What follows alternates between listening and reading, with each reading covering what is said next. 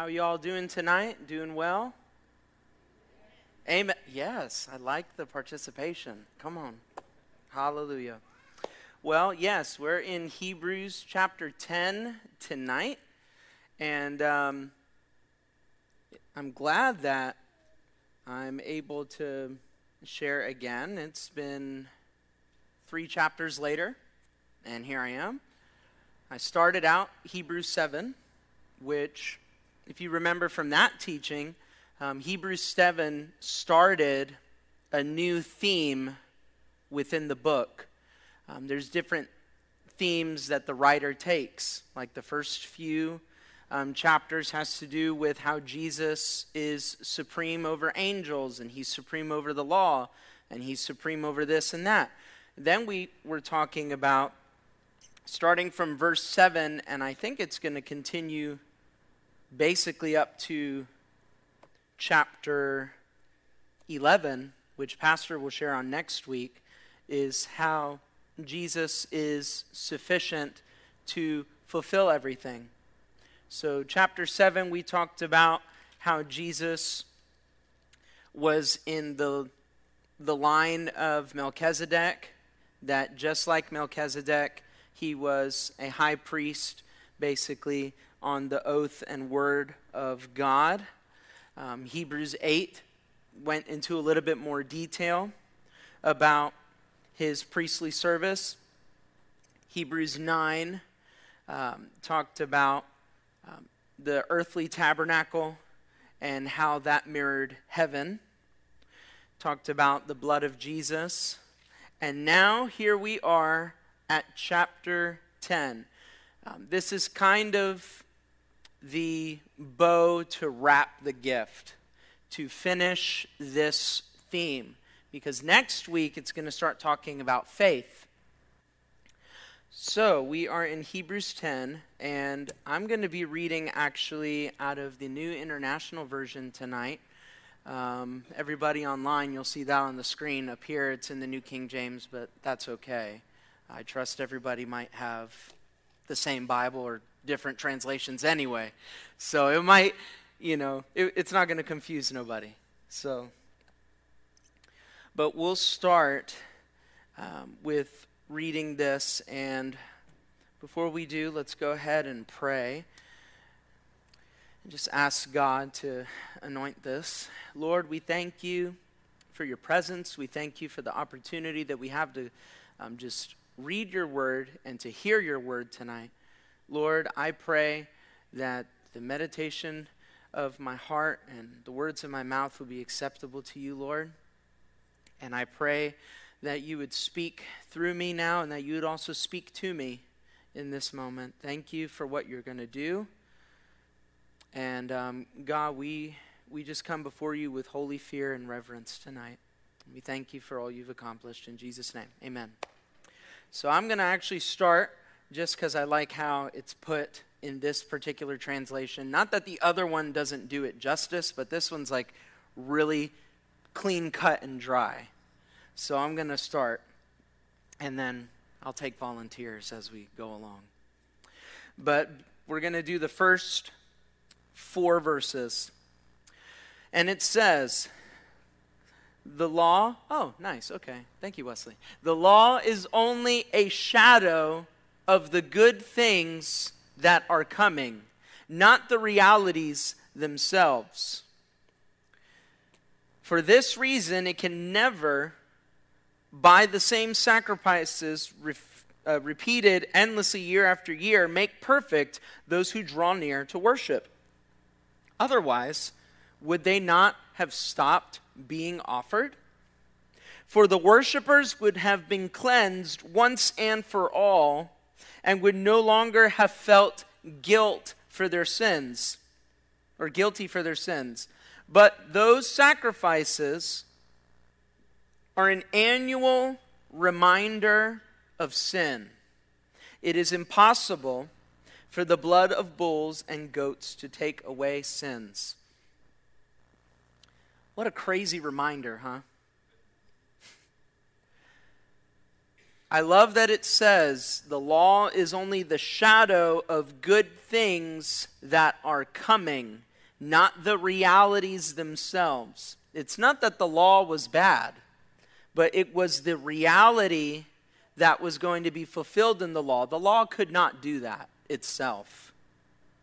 It was a shadow. I was reading in a commentary, and I brought it up to Pastor, and he liked this analogy, so I guess it's good to say again.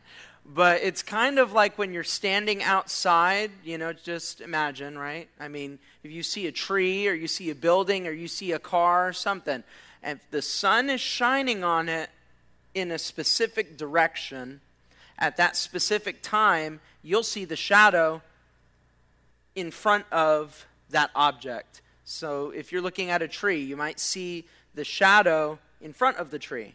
But as time goes on during the day, the position of the sun and the earth and its rotation and all that stuff, it moves it. And so the shadow, if you look at it, if you just stare at the tree the whole day, if you're bored, you'll see that the shadow, it moves from being in front of the object, now it's behind it, and so the object that was casting the shadow is now in full view. And that's kind of like what happened here with the law. It was only a shadow of the reality that was coming. The law was made to make covenant with the people of God. And so we're going to see here in a moment that it was God's will for this to, move on, for that shadow to move past, per se. We'll see that in the next few verses. But it was God's will to set up a covenant with his people, and that's what the law was there for. Now, Jesus came, fulfilled that. The law is now behind. The shadow is now behind the object, which was the ultimate fulfillment. And not only is it just a shadow, but it shows us what is wrong, but it doesn't give us the power to deal with what's wrong. And Romans chapter 7, you don't have to find it, but if you want in your own time, look at Romans chapter 7. Paul explains it real good. He uses an example about, thou shalt not covet. And because the law said, thou shalt not covet, it's like it stirred something in him to want to go and covet. Is the law bad? No. It just revealed the nature that was inside of him. Or I'll give a good analogy, and I'm going to start moving around just so you know, Kyle. But if there was a don't touch the wet paint sign right here, yeah, you're laughing, because what's the first thing you want to do? You want to touch the paint. So that's what the law, that's what the law does, right? It reveals that there's a problem. You want to touch the wet paint, but I don't see the sign slapping your hand so you don't touch the wet paint. It just makes you aware of what nature is inside of you, but there's no power there to deal with the problem. So the law revealed, hey, you want to steal, so don't steal. But it doesn't give you the power to stop stealing. Or honor your father and mother, right? The Ten Commandments. The Ten Commandments aren't bad, but it reveals there is an issue that needs to be dealt with. That's why the law was just a shadow. Couldn't do anything about it. It just revealed what the problem was. And not only that, but as you see in verse 2, or actually the latter part of verse 1, for that reason, it can never, by the same sacrifices repeated endlessly year after year, make perfect those who draw near to worship God. It only pointed out the problem.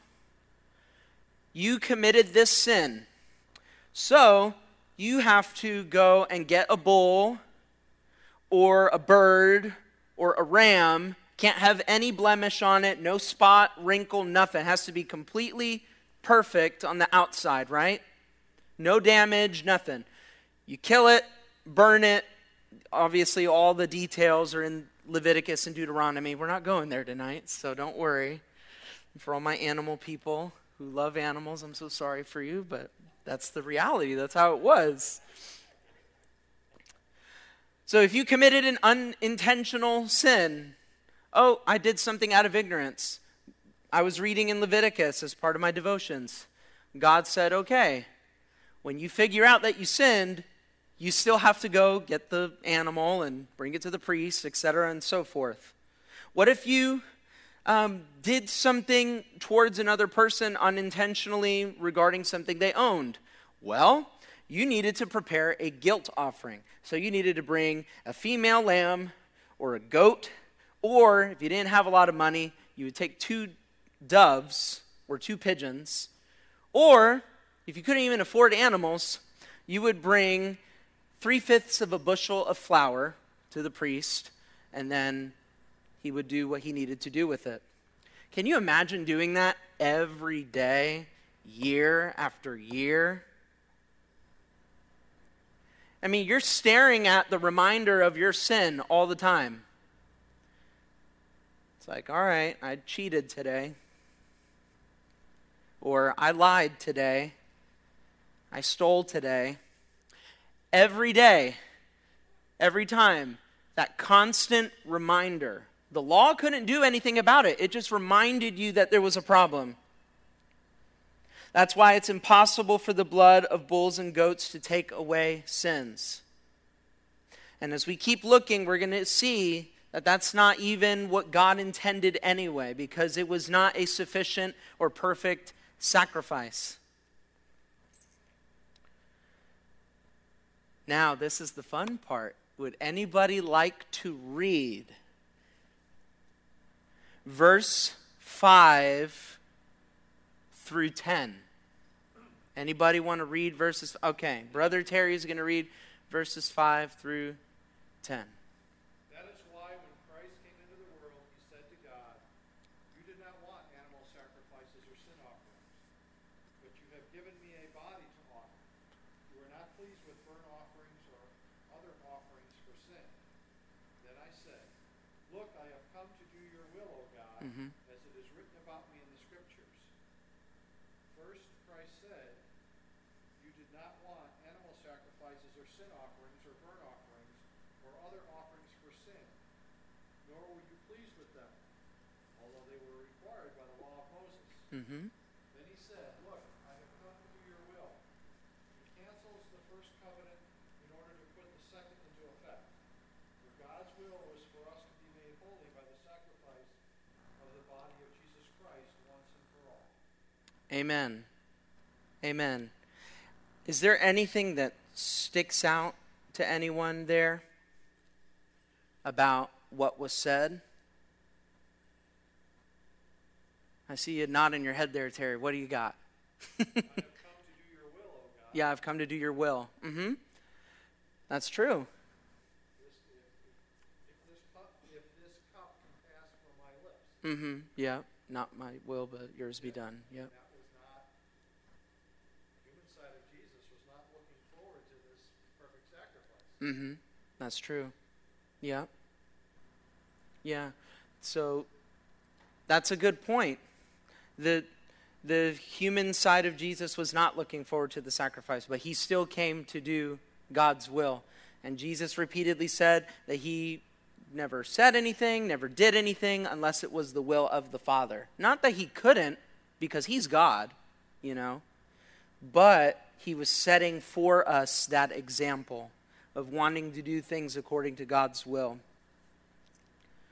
And it's by that will that we have been made holy through the sacrifice of the body of Jesus once and for all. It was God's will that this be the way it went. The Bible says before the foundation of the world, before time began, that was already the plan. Because God already knew what was going to happen in the Garden of Eden. God already knew what was going to take place through history. He already had it set up. So sometimes people are like, well, maybe it wasn't God's will to do away with the law. Take them right here to Hebrews 10. And you'll see it was God's will for that to be a shadow that passed away. The requirement of bringing sacrifices and this and that. No, Jesus paid it all. We just sang that. Amen? The one thing I noticed was verse 5 through 7. You notice it's in quotes. That's out of the Old Testament. That's from Psalm 40, verse 6 through 8. You don't have to turn there. But it's funny because in that text, it says, sacrifice and offering you did not desire, but you prepared my ears. So it's very interesting. And then the rest of it still says, here I am to do your will, all that stuff. It's interesting because here in Hebrews it says, a body you prepared for me. But in Psalm 40 it says, you prepared my ears.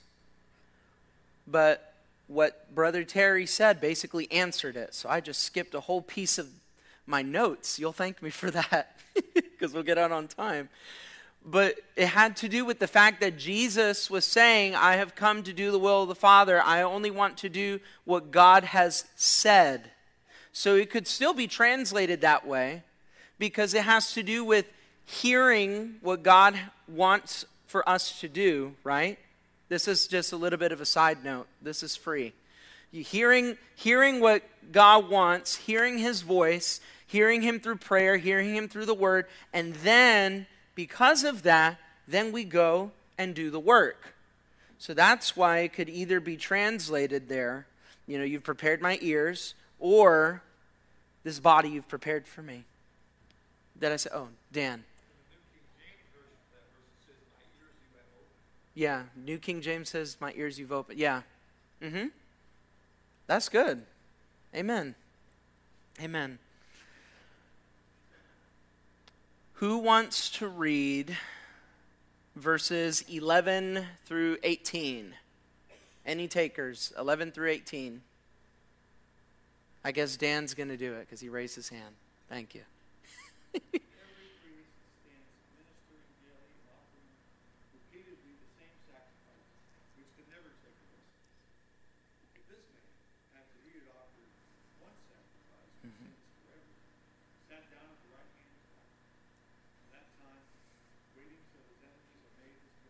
Yep.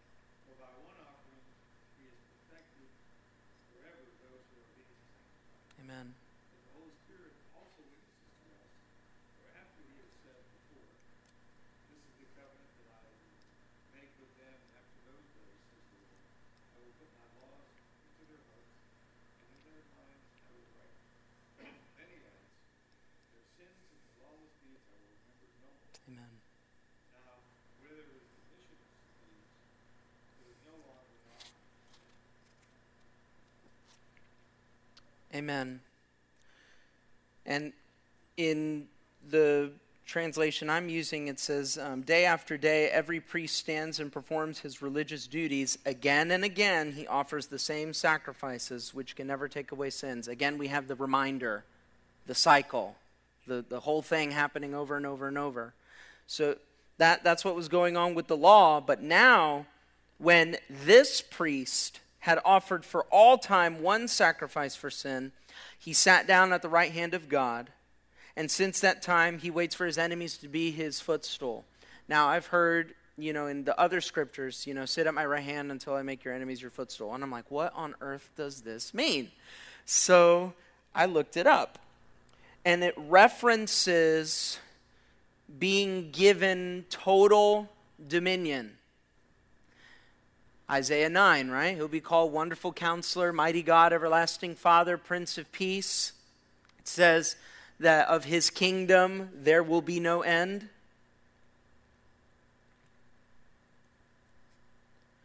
And then it says, For by one sacrifice he made perfect forever those who are being made holy, or those who are being sanctified.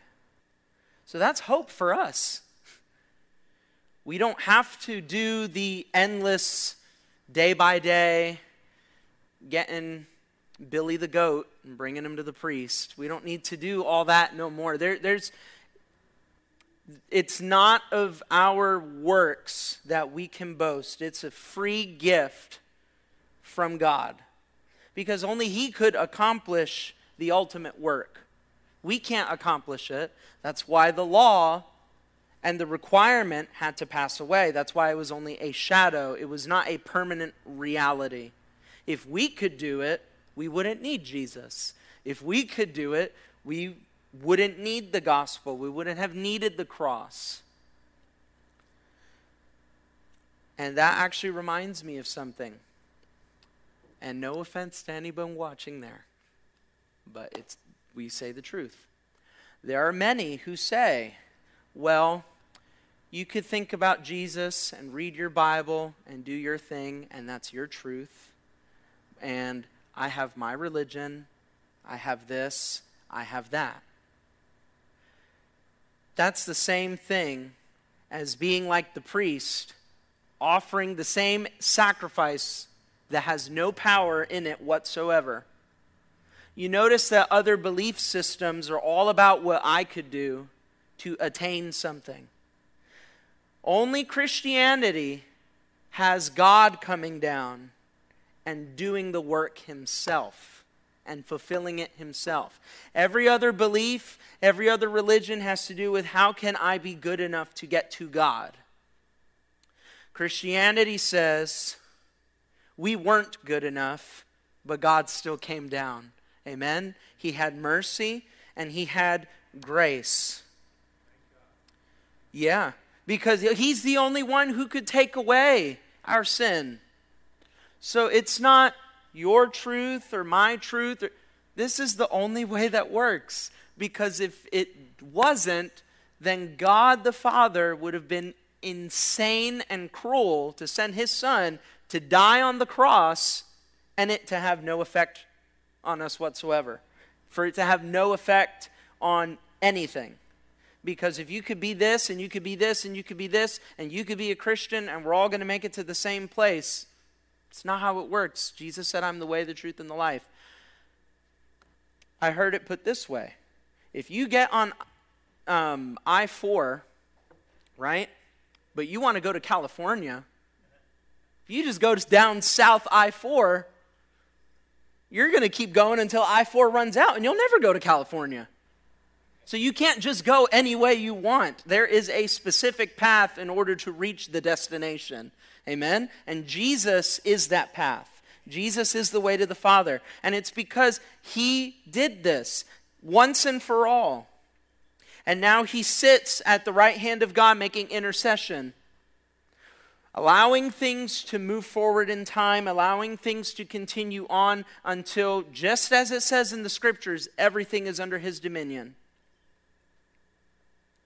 Then it says the Holy Spirit testifies to us about this. He says, this covenant I'll make with them after that time. I'll put the law in their hearts and I write them on their minds. Does that scripture sound familiar to anybody? That's from Jeremiah. Then it says, their sins and lawless acts I will remember no more. That was Jeremiah 31, 33, and 34. That was fulfilled in Christ. And I love that it even says their sins and lawless acts I will remember no more. We're not just forgiven of the debt. He has willingly forgotten the debt. There's no condemnation. We were talking about that earlier, Pastor. There's no condemnation for those who are in Christ. And condemnation is, I messed up, I can't go to God. Conviction is, I messed up, I need to go to God. That's what we need, is conviction. And that actually sets me up for the next set of verses, and I did not plan that, so thank you, Jesus. Who wants to read verses 19 through 25? Verses 19 through 25. Okay, Sister Kim's going to do it for us. Having therefore, brethren, boldness to enter into the holiest by the blood of Jesus, by a new and living way, which he hath consecrated for us through the veil, that is Amen. to say, his flesh. And having an high priest over the house of God, let us draw near with a true heart in full assurance of faith, having our hearts sprinkled from an evil conscience, and our bodies washed with pure water. Just stop right there real quick, because I want to take apart something here. It says, since we have confidence, the fact that we are saved, we have that confidence. We may not always feel that confidence, but we have that confidence. It's something that is sure because it was purchased by the blood of Jesus. What Jesus did for us was not cheap. Amen? So with that confidence, we can draw near. It says in mine here, it says, let us draw near with a sincere heart and with the full assurance that faith brings. So that's where we get that confidence from. And you can, and it says, having our hearts sprinkled to cleanse us from a guilty conscience. So that refers to when they were in the tabernacle and the temple and they would bring the sacrifices, right? Bible talks about how the priest would sprinkle the blood of the animal over the mercy seat, and then that would symbolize that the sin was covered and God has, accepted the sacrifice and all of those things. This is permanent. Our hearts have been sprinkled clean. And then it says having our bodies washed with pure water. That could mean the washing of the word or water baptism. So you could continue on verse 33. Or 23. No. I messed up. You're good. Let us hold fast the profession of our faith without wavering, for he is faithful that promised. Amen. Let us consider one another to provoke unto love and to good works, not forsaking the assembling of ourselves together, as the manner of some is, but exhorting one another, and so much the more as ye see the day approaching. Amen. I like how, what is yours, King James? Sister Kim, is yours the King James version? Or what version is yours? Your Bible? Yeah, it's the Gideon, so that'd be King James. Yeah, I like that it says, let's provoke one another. Let's spur up one another. Let's be intentional about this. What are we to be intentional about? Well, that's encouraging one another to do good work and coming together, all the more that we see the day approaching. If you remember back in June, when we started the series on new seasons, that was one of the scriptures that I had taken apart. The importance of coming together, all the more that we see the day approaching, because the tendency would be to not want to meet. The tendency would be that probably things are going to get to the point that it would just be easier for us to stay home. And that's just not a figurative thing. I believe one day that could actually happen. I just read about a pastor that was arrested and shackled hand and foot and thrown in jail in Canada because he held a church service. And so they threw him in jail. It's coming soon, y'all. It really is. And that convicts me. But we're going to hold fast. Amen?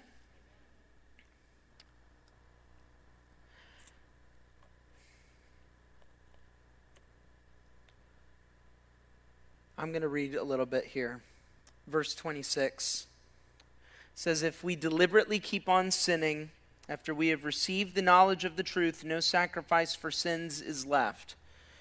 That was purposely put there right after that verse about assembling together and stirring up each other into good works. Because what happens is sometimes the tendency that at least I've seen, and Pastor, you've probably seen it, is, and again, this is not, I'm not here to put nobody down. people have their reasons for not being able to come right now, and I get that, and we have the privilege of, everybody being online. But besides that, sometimes the tendency of people is they don't come to church, right? And they say that they could still have their relationship with God being at home. And that's true. But I used this analogy once, and it was funny. But if you could still jump out of a plane without a parachute, but it's not going to end very well. The church is kind of that safety, that parachute, without, and here's the thing, God made the church. Jesus instituted the church. And it's more than just coming in, obviously Sunday morning, Wednesday night. That's why we have the small groups. It's about coming together. In Acts, they broke bread. They had meals together. They did outreach together. It says they sold all their possessions and gave the money to the poor and all these things. These are things that, we're doing and we're going to start doing more of. So, by the way, any of the people who went to the training, please let us know what small group you want to do. Lord willing, we want to launch sometime in March or April. So, yes, amen. That was the plug. But the tendency sometimes is for people to say, well, I'm not going to go anymore. And so it's kind of like they take a vacation on everything that has to do with God. And then they fall out of relationship. And it's a very weird thing. May that never happen to any of us. I mean, as a youth leader at my former church, I saw that happen sometimes with our students. They weren't there for a couple months, and then I found out that they weren't even serving the Lord anymore. And I was like, oh my gosh, what happened? That's why, being together and being encouraged to doing good works is so important. But I'll even say this, it's important to have a relationship with God and not with the church. Your salvation is not in Atlantic Beach Assembly of God. Your salvation is in Jesus Christ. Amen? If we keep on deliberately sinning after we have received the knowledge of the truth, no sacrifice for sin is left, but only a fearful expectation of judgment and of raging fire that will consume the enemies of God. And that's not figurative, by the way. Anyone who rejected the law of Moses died without mercy on the testimony of 2 or 3 witnesses. But you know what? That's okay, because that's the shadow. But here's the deal, though. This is what happens. How much more severely do you think someone deserves to be punished? I didn't write that. That's the word of God. So nobody come at me later. It says deserves.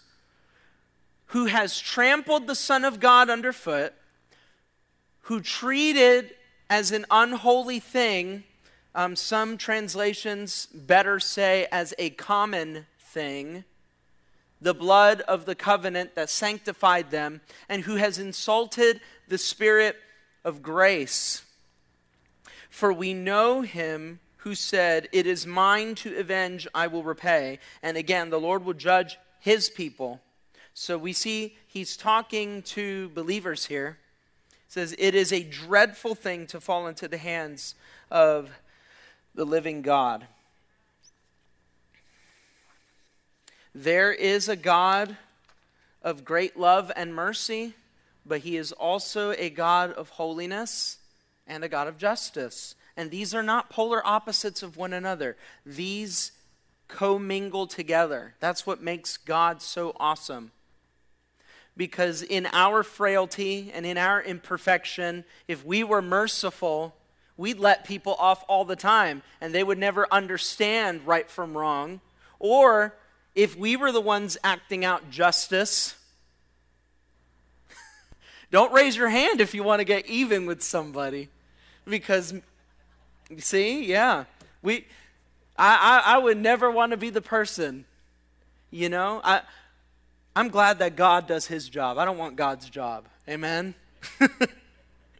I don't want God's job.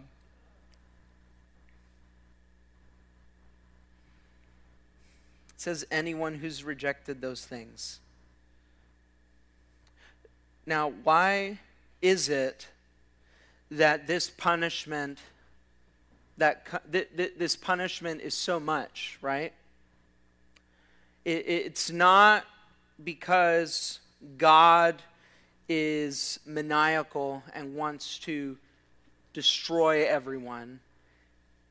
It's because, and this is something else that, we don't talk about, but the Bible does say that God has wrath, that he's going to pour out on sin. And so when Jesus died on the cross, he was our propitiation. In theology, it's called the substitutionary atonement. We deserved death, but Jesus died in our place. So if we have him, the wrath of God that is poured out on sin, not on people, sin, okay? We are the collateral damage if we don't have Jesus as our covering. You see what I'm saying? Because the Bible says it's God's will that none should perish. But sin still has to be dealt with, right? So there is a way. And looking at this, it kind of reminded me of Hebrews 6, when the writer was talking about, those who've tasted the heavenly gift and partakers of the Spirit and all this stuff. It's impossible for them if they were to leave to, come back or whatever. It mirrors that, because this is about those who are saying that they deliberately chose, for no reason at all, to just leave the faith. That's what this is talking about. Those who became apostate. Those who said, well, I don't think this thing's really cutting it for me, so I'm just gonna peace out. And they actually knew Christ, right? May that never be any one of us, and may we always stand firm. I mean, I could even say, how many of you have had a moment of doubt? A moment of fear? A moment where maybe you thought you did something that you thought you were too far gone? Well, the fact that you even have that feeling of, I did something wrong, I should go to God with this, you have not committed that sin. Because there's conviction. The Holy Spirit is still speaking to you. The Bible talks about how God disciplines those he loves, right? Parents, you love your kids, so if they do something wrong, you let them know. And if they do something wrong again, you let them know. And sometimes, strike 3, you spank them. I don't know how you do it, but you discipline your kid because you love them. You want them to learn what's right. You want them to do what's right. The writer kind of does this here. He says, remember those earlier days, verse 32, and after you had received the light, when you endured, because right now he's telling them, hey, don't leave the faith. Stay in. It's not worth leaving. Remember when you endured after receiving the light, when you endured in great conflict full of suffering. Sometimes you were publicly exposed to insult and persecution, and that's like friends, family, co-workers shaming you, disowning you. If you denied Judaism, you couldn't go into the temple to worship. In some areas, or I believe in Jerusalem, that's how it was. Oh, imagine if you were a religious leader like Nicodemus, who eventually became a church father and died poor because he lost everything. His inheritance was stripped from him because he chose to follow after Jesus. It says here, at other times you stood side by side with those who were treated that way. You suffered along with those in prison and joyfully accepted the confiscation of your property, because you knew that you yourselves had a better and lasting possession. So do not throw away your confidence. It will be richly rewarded. That same Jesus who was the sacrifice once and for all, right? If he was a good enough of a sacrifice to deal with your sin and to deal with your junk, how much more sufficient is he to help you get through your life?